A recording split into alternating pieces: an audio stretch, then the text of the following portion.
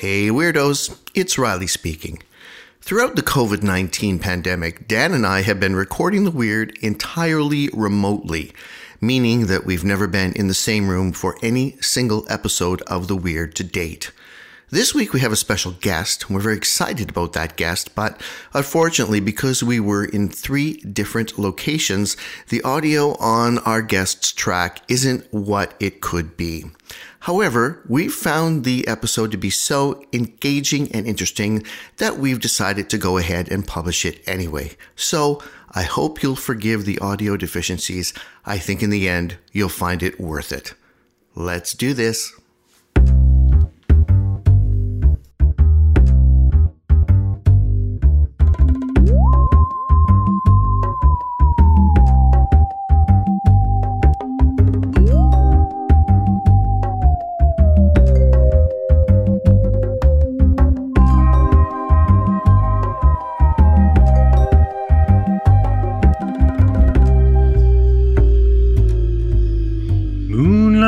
Dreams, moonlight desires. Put the baby on my back and we'll float forever. The Weird. Is that a made-up song? No, that's a Kenny Rogers classic. Dolly Parton wrote the lyrics. Kenny sang it 1974 on his album. Yeah, on his album Diamondbacks. Diamondbacks. That's just kind of snake, is it not? It is. That killed Kenny Rogers' father. All right.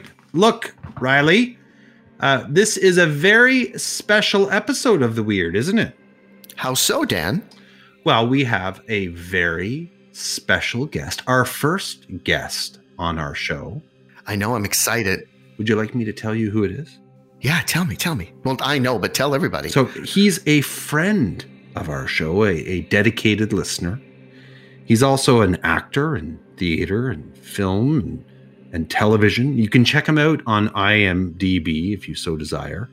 He was a pivotal character in the movie Metal Tornado. It's very true. He's also in a band called A Mix of Sun and Cloud, and their new single is streaming on all streamers, all of them, Riley. Okay. He's an old friend of ours. I'm not sure if you're aware of this, but we have known this gentleman for, almost 25 years. At least I have. Same here. And he's also my parents' neighbor.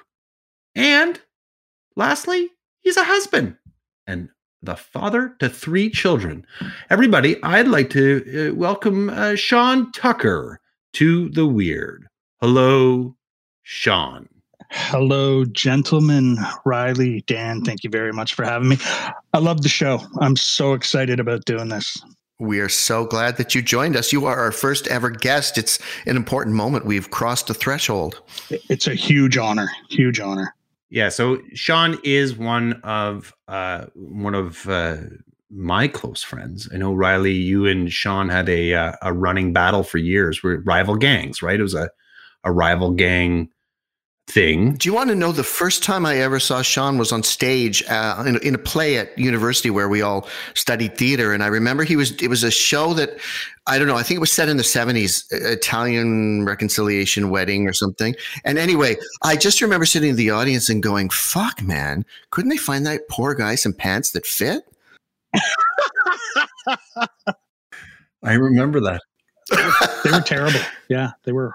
I still have nightmares about it. The circulation is just finally starting to come back in my lower extremities after those pants. Mm-hmm. And it's amazing. I've carried that memory with me my whole life. I believe that's called trauma. Yeah. Sean, yes. Of all the films you've done, which is your most memorable? My most memorable? For real, what's your favorite film that you ever made? And I know you've done some fun ones. I don't know. That's a good. You're catching me off guard here, Dan. Confessions of a Dangerous Mind was a good one. That was my first one. I was going to ask if that was. Yeah, that was. I don't have a big part in that, but it was very. You got punched in the face, didn't you? Or by an Academy Award winner? Yeah, by Sam Rockwell. Yes. Yes. Yeah, that was good. That was a long time. It's hard to when you say the first movie you ever did was your favorite. It's certainly one of the most memorable, probably just because of the experience of actually being on a set and not knowing what the hell I was doing and who I was working with. George Clooney directed it, so that was pretty cool. Mm-hmm. And it was a new experience because I came from theater, so the fact that people talked so low and it was so subtle compared to what I was used to, it kind of it kind of burned into my memory. But I don't know. I don't know if I have I've never really thought about that. I mean, some of the best experiences I've had, the most fun I've had making movies were something like Metal Tornado, which, no offense to anyone out there, is not a great film. But we had a lot of fun making it. And that's usually the case. The more fun you have making a movie, probably the worse it's going to be. Right. Where was that movie shot? Was that a Canadian producer? It was Metal Tornado. Yeah. It was filmed in Ottawa. Oh, you just filmed? Didn't you just film something with Mel Gibson?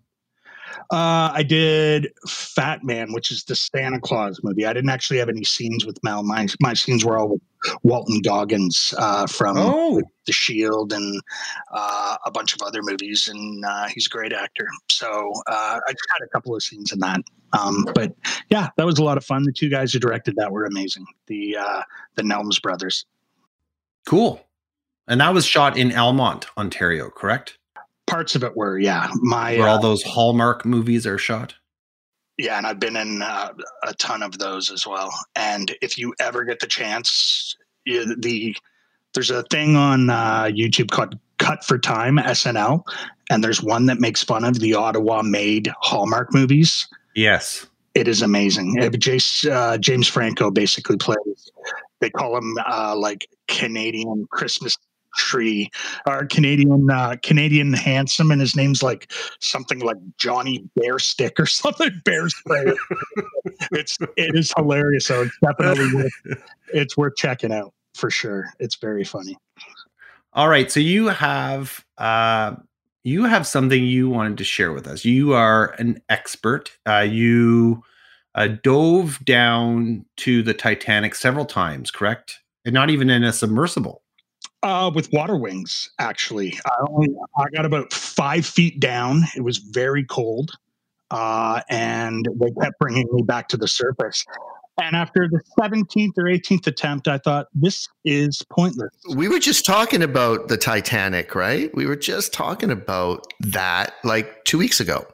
Well, you guys have talked about it a few times. As you know, I listened to the show, a dedicated listener. So I love it. I love what you guys do. And I'm not just kissing your asses. I genuinely do. It's one of those things where, I'll be honest, and you both know what I'm talking about. I originally started listening because you guys were my friends. Mm-hmm. And when you do that, you might listen to one or two things, but I've honestly listened to every episode. Oh my God, wow. Not only are you guys my friends, but this is great. What you guys are doing is great. I was actually filming last week in Montreal, and because of the pandemic, I was stuck in a hotel and not much to do. And I was going to bed at night, and I usually like to listen to a podcast when I'm going to bed to kind of wind down. And I was listening to Riley's Nazi bunker thing, and I actually had to turn it off because it scared me. I'm like halfway through with the goat's head and all that. I'm like, I can't do this right now. I'm gonna have bad dreams. So I had to actually turn it off. But it was great. Yeah. I think that's our darkest one. That's a bad one. The Trans-Allegheny one was pretty dark too. But yes, and I can actually say it right, Dan. I can't. Trans-Allegheny. I did it. Trans-Allegheny, right? You got it. And I still can't say colloquially. Hey, so you want to talk about the Titanic? Just a few ground rules. They're not mine. They're more Riley's. Please, no mention of ugly mountains, because that will set him off. And you can't see this when you're listening to our show. He gets angry, and I feel threatened often when I bring, like the Rockies up, which Riley will tell you, are terrible mountains.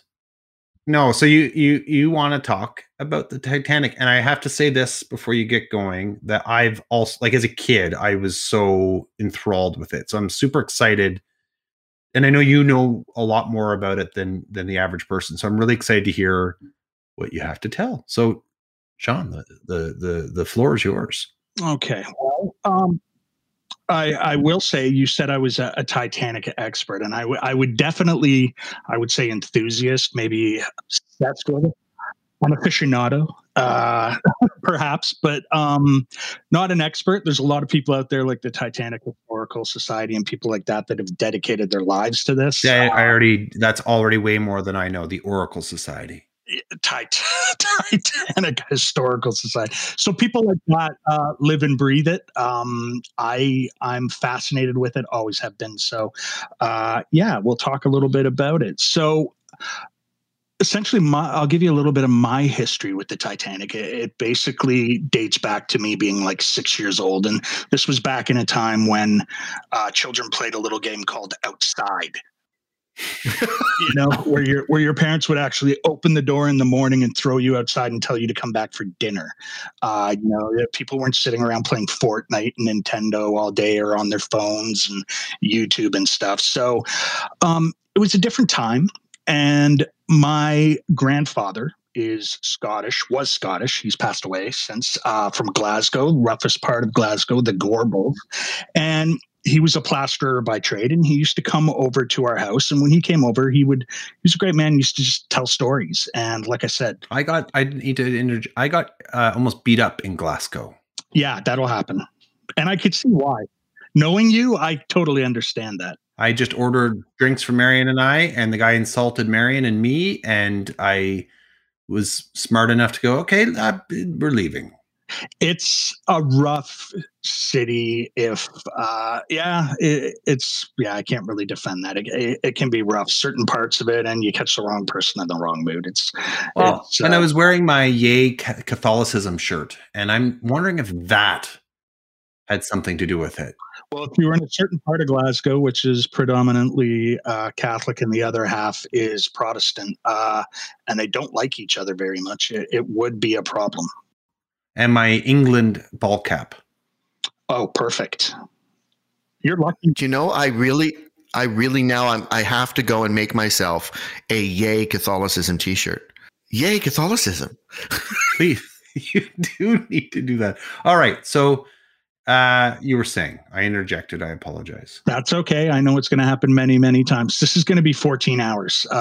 It will actually last the same length as the journey of the Titanic, probably. It's definitely going to be longer than the actual sinking. So my grandfather would come over and he would just tell stories about, his life and different things. And, the war. I know you're fascinated with, war and stuff like that, Dan.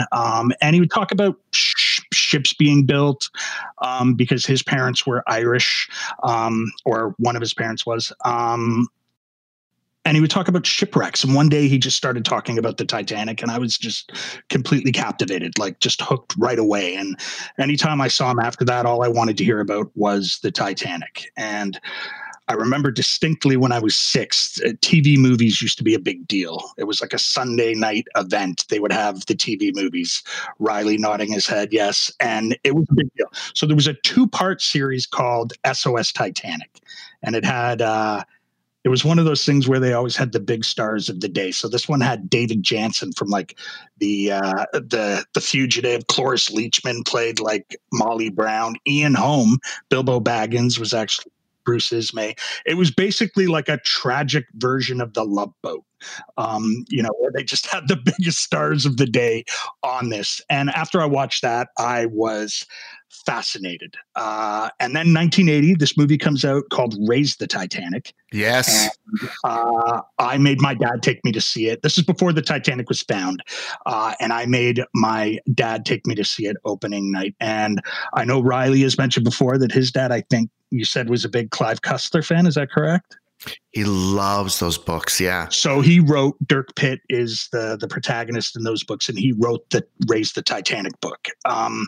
So I went to see it, and I was such a Titanic geek already by age 7. I remember sitting in the theater shaking my head at one part because they're looking for the Titanic and they're getting close, but they haven't quite found it. But they have a metal detector and they find this cornet, like a trumpet, basically. And they bring it up to the surface and they clean it up, and it has an inscription to Graham Farley, the cornet player on the Titanic. And I'm just sitting there shaking my head. And my father was like, what's the problem? I'm like, at 7, I'm like, the Titanic there was no orchestra. There was only a band. There was only a string set. There was no horns or anything like that. That's not right.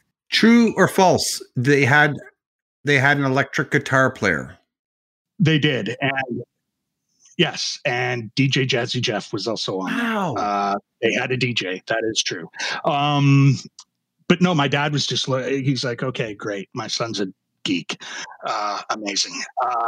So, and Dan, I also remember you talking about the Al Capone Vault special.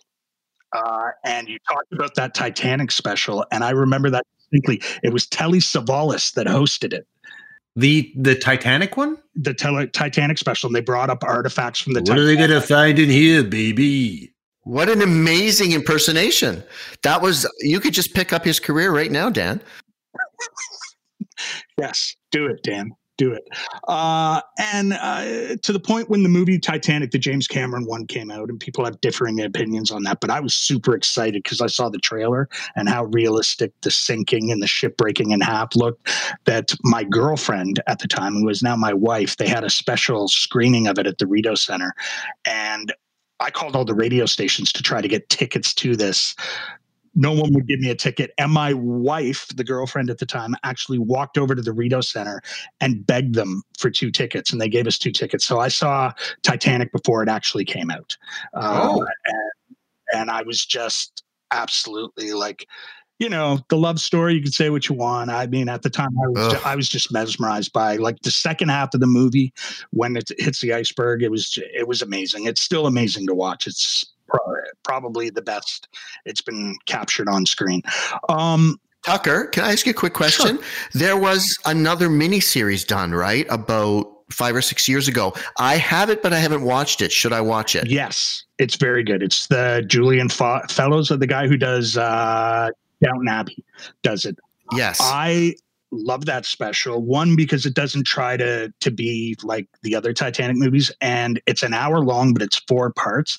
But it shows boarding, being on the voyage, hitting the iceberg and the sinking from different characters' perspectives in each episode. So it keeps jumping back and forth, but it's done in a really, really creative, cool way. Cool. Beautiful. I'm gonna watch it. And Toby Jones is in it, who I love. So great actor.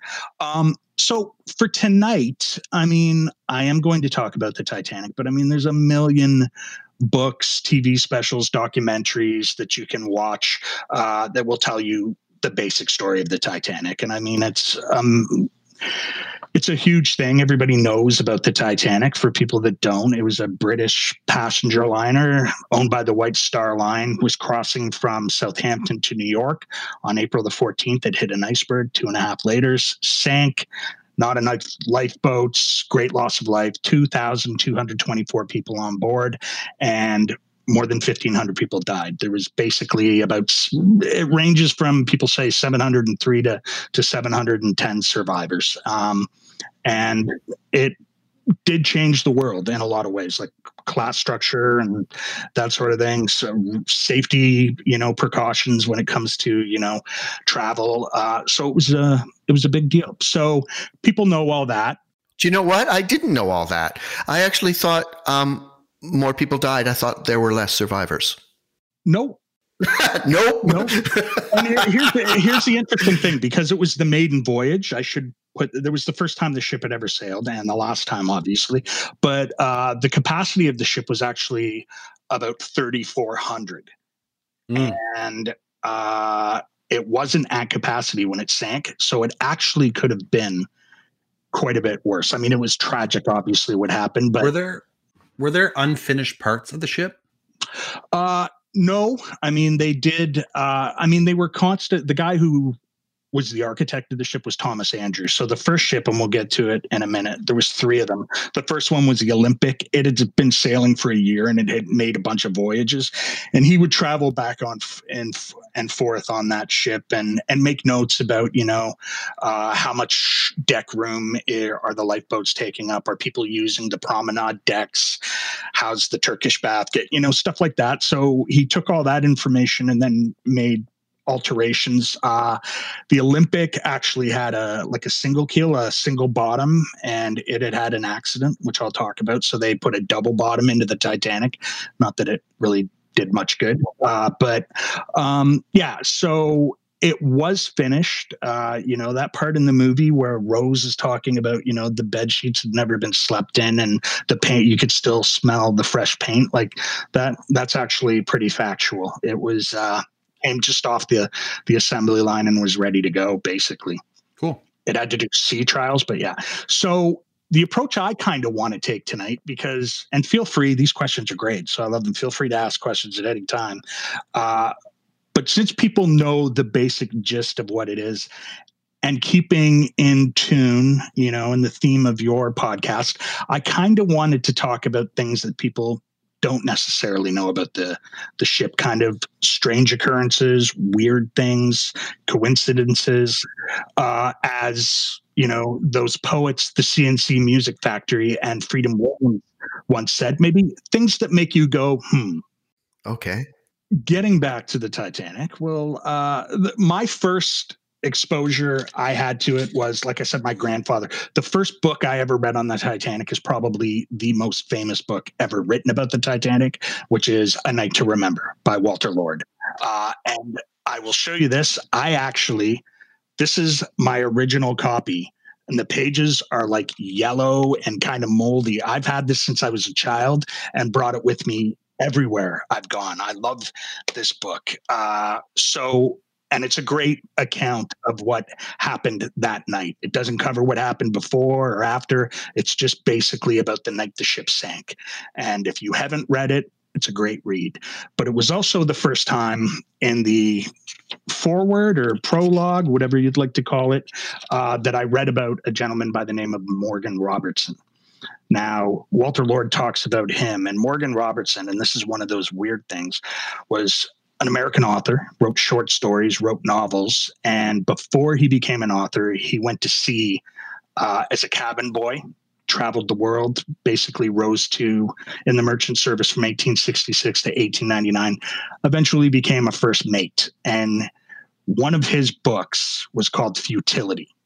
And Futility is a book basically about a fictional ship that sank in April in the North Atlantic. There was not enough lifeboats for the passengers. His ship was 800 feet long. The Titanic was 882 feet long, traveled the same speed between 21 and 26 knots, and there was not enough lifeboats on it. So it hits an iceberg in April. And that 800 foot thing is important because they hadn't made ships that big ever before, right? Exactly. And that was one of the main problems, was it was too big with the rudder that it couldn't turn in time, but we'll get to that for sure. Which ship? The fictional ship or the actual Titanic? I haven't read the book, the Futility book, but the actual Titanic, that was a huge, from the time they spotted the iceberg to the time it hit the iceberg was 37 seconds. And that ship was almost 900 feet long. So yeah, that's tough. So basically, yeah, it's the same circumstances. It's very, very similar to the Titanic. And the ship was actually named the Titan, which is even more. Oh my God. So pretty crazy. But the thing that's most crazy about this is Futility. This book was released in 1898, 14 years before the Titanic sank. And yeah, the Titanic, I think, started being built in 1908. So basically 10 years before the Titanic. Was that a common thing for cruise liners to not have a lot of lifeboats, though? See, the problem is, and it changed after that, was the Titanic was kind of the first of its kind. You had the Cunard Line, which had the Mauretania and another well-known ship, the Lusitania, which obviously sank during World War I. But those ships were faster. But to be honest, I don't know what the Titanic had. The bare minimum amount of lifeboats that you could have. They had room for up to 60 lifeboats. There was actually 16 lifeboats and then 4 what are called collapsible boats that could be, kind of canvas, and they could be used as well. And when the lifeboats were deployed, they had enough room and could hold 65 full-grown men. And I think the first boat went away with like 12 people in it or something. Right, because they didn't think it was going to sink. Well, not only did they not think it was going to sink, but there was supposed to be, and we can get into this too, there was supposed to be a lifeboat drill that day, and the captain canceled it. And so the guys had never actually, the officers had never actually done a lifeboat drill. And so they were concerned that the davits wouldn't hold that amount of people, that it would basically either the ship would break, the lifeboat would break in two, or it would, tear off the davits and fall into the sea. But they were engineered to hold, the boats and the davits, which the davits are the pulleys basically that lower it into the sea. They were tested back in Belfast at the Harland and Wolff, where the ship was built, and they would have been fine. They could have saved a lot more lives. Wow. They could have saved almost everybody if they had put the amount of lifeboats that they had recommended. Thomas Andrews, which was close to 60, they had 20.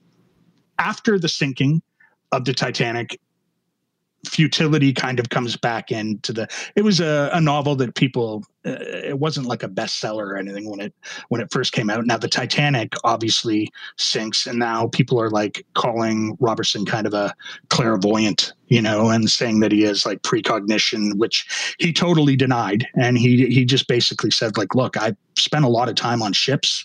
I've traveled the world on ships, and I know how they work.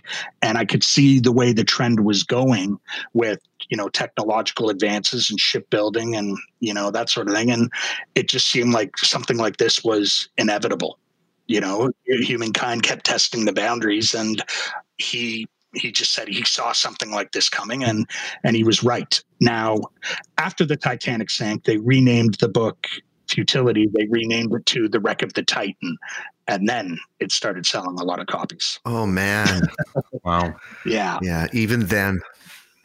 Yeah. Even then. I mean, things haven't changed that much. So that was, I read that. That little story is in the beginning, much shorter, abridged, obviously, in The Beginning of a Night to Remember. So I always found that interesting. There was another one that I didn't really know that much about until years later, which was a gentleman by the name of William Thomas Steed. And he was also an author, and he wrote short stories for newspapers, gazettes, and that sort of thing.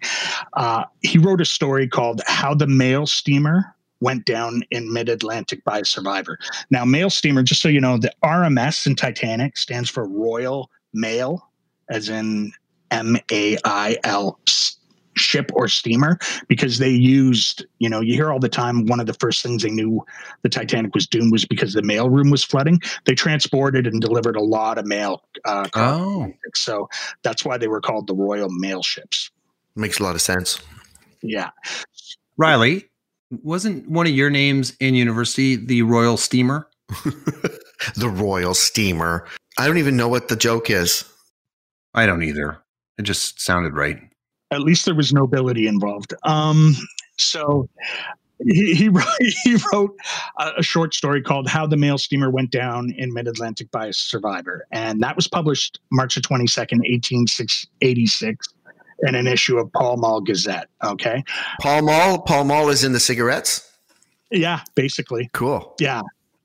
So in this story, it centers around an unnamed steamer, Atlantic Ocean again, North Atlantic, passengers, crew, mail. It collides with a bark. So a bark is basically a 3-masted ship, like a sailboat, basically, like a smaller ship. It collides with that.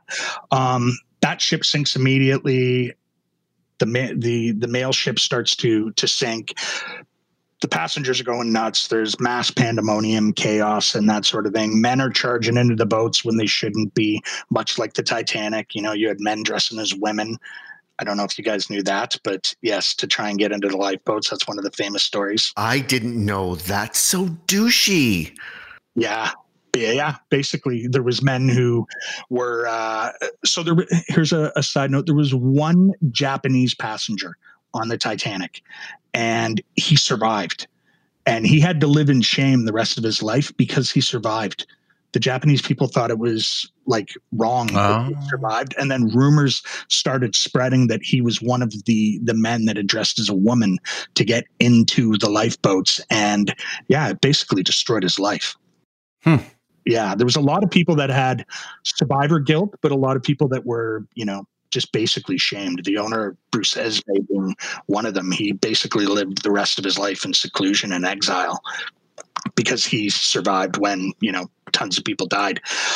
So this story basically, ship sinks, and he put an editorial comment at the end that said, this is exactly what may take place and will take place if liners are sent to sea short of boats. So people did kind of see this coming with the advancement in shipbuilding. After that, basically fast forward 6 years, he writes another story called From the Old World to the New, in which a ship called the Majestic rescues a bunch of survivors from a ship that had struck an iceberg in the North Atlantic. And similar to the Carpathia, which is the ship that rescued the Titanic survivors. And a lot of the details, again, were very, very similar. So this guy basically wrote a book and a story that were both, if you put the two elements together, very similar to what happened to the Titanic, which is pretty interesting. What's more interesting is 20 years after that, April the 10th, 1912, he boards the Titanic as a first-class passenger. Oh. And end up dying in the sinking of the Titanic. And wow. And the last reports anyone saw of him was him clinging to a raft with John Jacob Astor, who we'll talk about a little later, was the richest man on the Titanic and possibly the richest man in the world at the time. But the last anybody saw them was them freezing together on a raft. And so he ended up dying. Oh, God. It's crazy. You have two guys who essentially predicted this was going to happen. The one being just even more insane, just because he actually ended up dying on the ship. It was so weird. He should have dressed like a woman. He should have. I would have. I totally would have. I'd have been right in the closet. What would you have worn? I don't know. A nice frock and a wig, and off you go.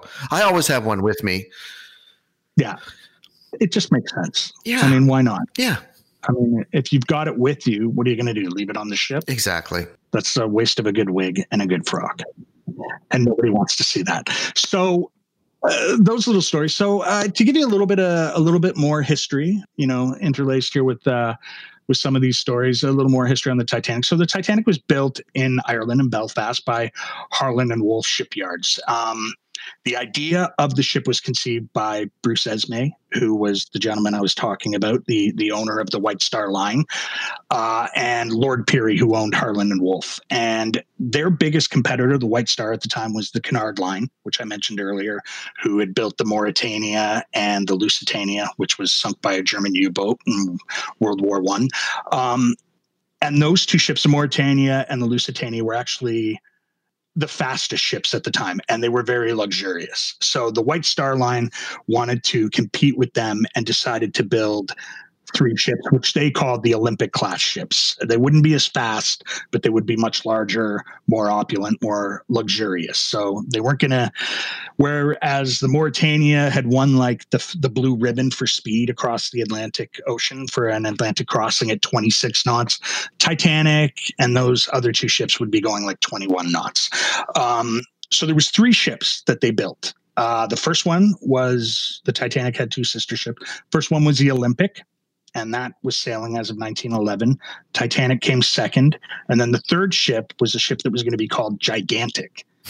And they actually, I know. And after the Titanic tragedy, disaster, they thought, maybe that's not a great idea to, draw attention to just how big these ships are. So they actually changed the name of the ship from Gigantic to the Britannic. Okay. And that did get built? It did get built, yes. Okay. If I'm not mistaken, it may have been being built. It was being built, I think, when the Titanic was. I'd have to check on that, actually. And I assume it was fitted with a lot more lifeboats than they had originally planned.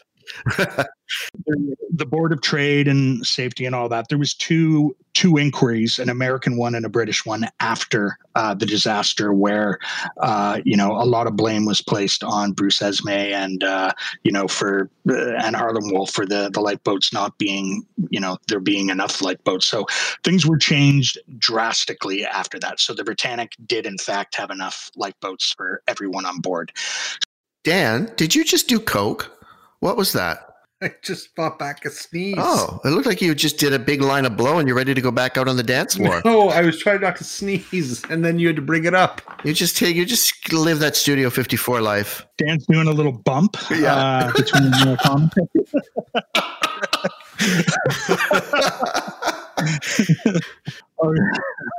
Okay. So to talk a little bit, staying, like I said, in terms of like weird things, weird occurrences, talk a little bit about some of the crew of the Titanic. There was this lady on the Titanic by the name of Violet Jessup. Now, she was a nurse and a stewardess, which, essentially they took care of the passengers, like they made them comfortable. They wanted a cup of tea, their life jacket was done, whatever they needed. These people took care of them. She was hired at 21 by the Royal Mail Line. And then in 1911, she was hired by the White Star Line and served aboard the Titanic's sister ship, the Olympic, which was the first of those three ships to be launched. Now, she was on board the Olympic on the 20th of September 1911 when an Olympic left Southampton and then collided with a British warship called the HMS Hawk. It was a British cruiser, and this ship was basically like a battering ram. It was basically built to sink other ships. The front of it was to sail into other ships and ram it. Now, it rammed the Olympic by accident and created two large holes, one above the waterline and one below. Can I ask you a question, Sean?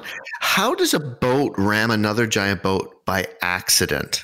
Did they think it was an enemy ship? Is that what? It had something to do with the turning and the fact that the problem, like I said, with the Titanic, the Olympic, all of those ships is there'd never been ships that big before. Like it was a real even the Titanic was going to New York. There was not a proper dock there for it to be moored. Like they just had no idea in terms of like even these ships being out on the Atlantic and being around like ports and stuff. The Titanic, when it first took off, there was a ship called the New York, and the suction from the Titanic started drawing, its propeller started drawing the New York towards it. They almost didn't make it out of Southampton. Like there was almost a collision. The first day before it even left Southampton. So I think a lot of it just had to do with the fact that these ships were so large that people really didn't know what they were doing. Basically what happened was the Olympic turned around, went back to Southampton, had to be fixed. And I mean, nobody died, but people were obviously traumatized, and she was on the ship.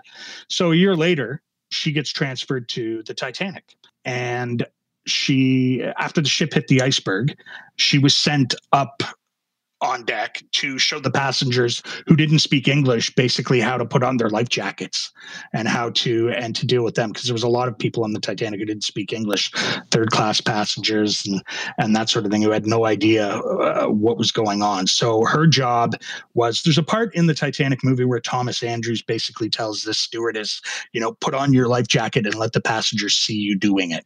Because if they see you doing it, they're going to know that they should. So that was basically her job. So while she was up there, it was women and children first. One of the officers put her in a lifeboat, and she was in lifeboat 16.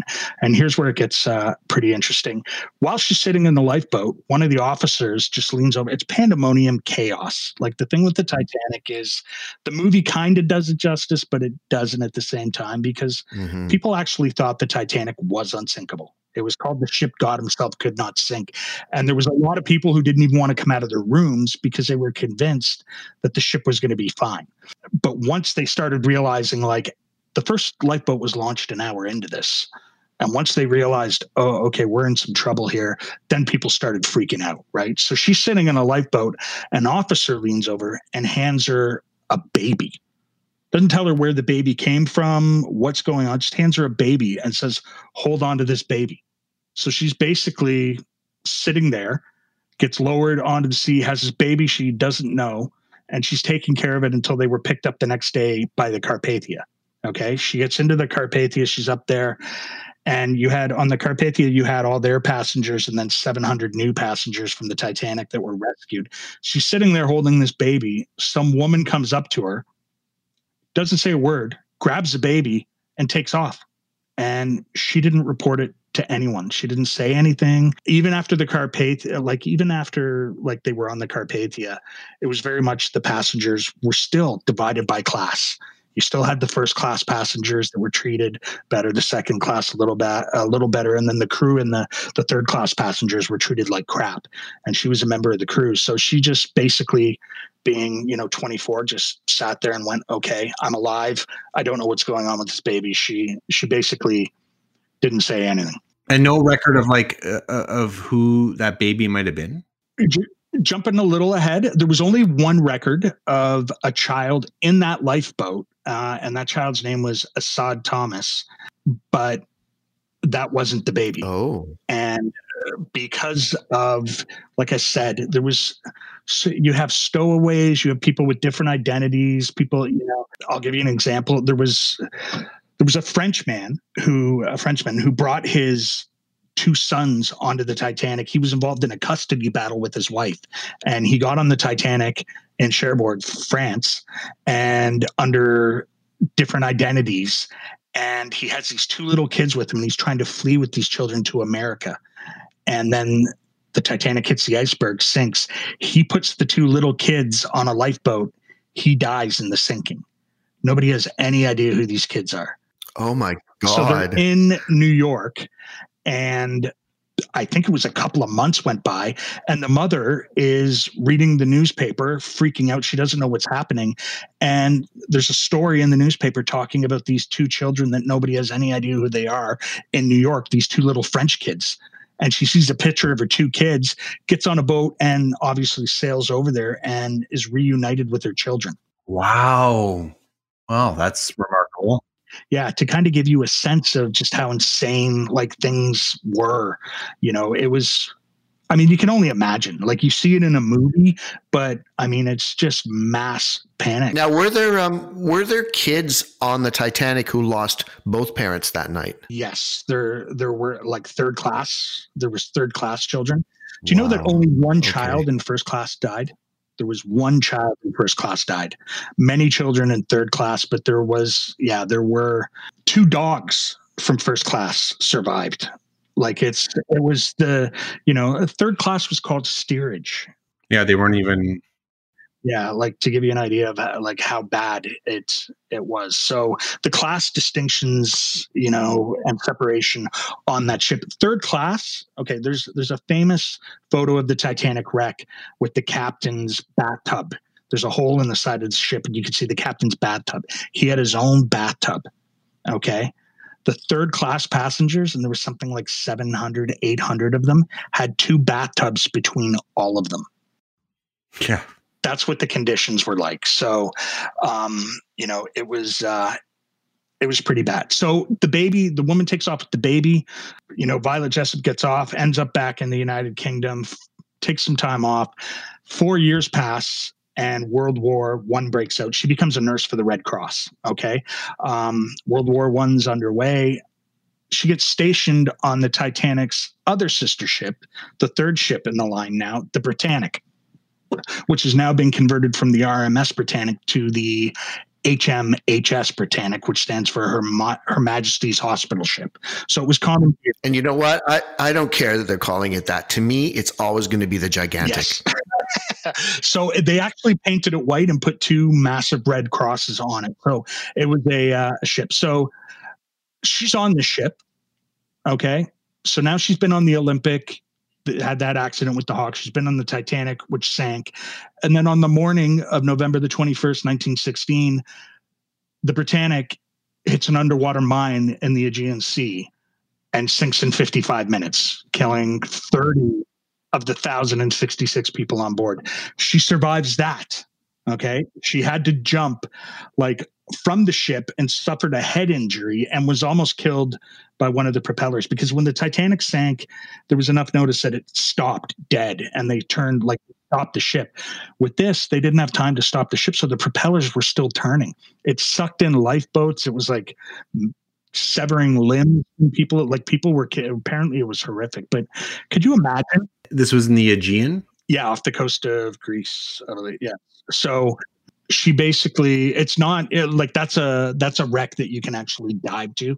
It's not that deep, but yeah, it basically sank. But could you imagine like being her, hearing a noise and being like standing in the hallway and you see water start coming up the hallway and you're like, ah, fuck.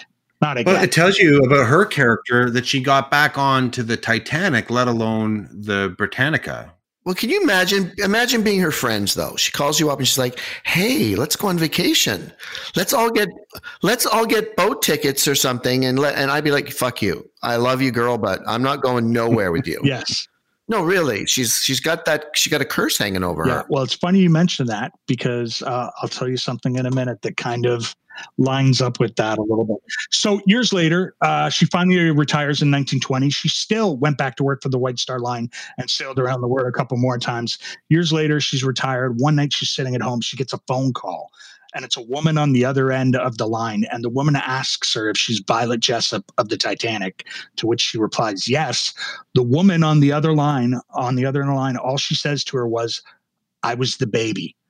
Laughs and then hangs up the phone. Laughs? Laughed. Apparently, there's been differing reports on that. Some say she didn't say anything. Others said she laughed, but she hung up the phone. Now, Jessup at that time was writing her memoirs and had her biographer with her. And she told him that story and told him about the baby. And he says to her, well, it was probably just some kids in the village playing a joke, pulling a prank on her. And she says to him, "You are the first person that I've ever told about that baby." Oh, sweet fucking Jesus. Oh, that's all sorts of creepy then. Yeah. She should have drowned that baby. She should have thrown the baby into the cold water. Well, I always say that because Dan and I both watched, and we had very different takes on it, this show that just aired called Greenland. This fucking diabetic kid in it causes like so much loss of life. And I just like, if I was the parents, I'd be like, "I love you, but I'm going to have to let you go. Your mom's fertile. We can have more kids. We're just going to start over. Just go." I'm Machiavellian about life, I guess. And I'm not. So I'm glad that she didn't throw that baby. And I think Greenland's a good film. Okay. Gerard Butler. You can't go wrong with a Scottish man. My mother loves him. She watches all those, like, how many times can people try to take down the White House? I like him. I actually like him. And I believe we talked about this already in another episode. I'm just hoping that Gerard is listening. And if you are Gerard, well, perhaps you need a sidekick in a future project. Okay, so moving on from that, two other quick mentions here while we're on the topic of Violet Jessup are two other crew members, one by the name of Arthur John Priest. And this kind of lines up with what Riley was saying. So he was an Englishman, a fireman and a stoker, which means he worked in the boiler rooms. He shoveled coal into the... It's the worst job imaginable, like the worst. Yeah. Incredible heat all day. Awful. And if people that are listening, and you guys may want to, there's a great movie. It's kind of a docudrama. It has narration, but the rest of the movie is actually a dramatic feature called Saving the Titanic. And the thing I love about it is it doesn't deal with the passengers. You don't see the sinking or anything.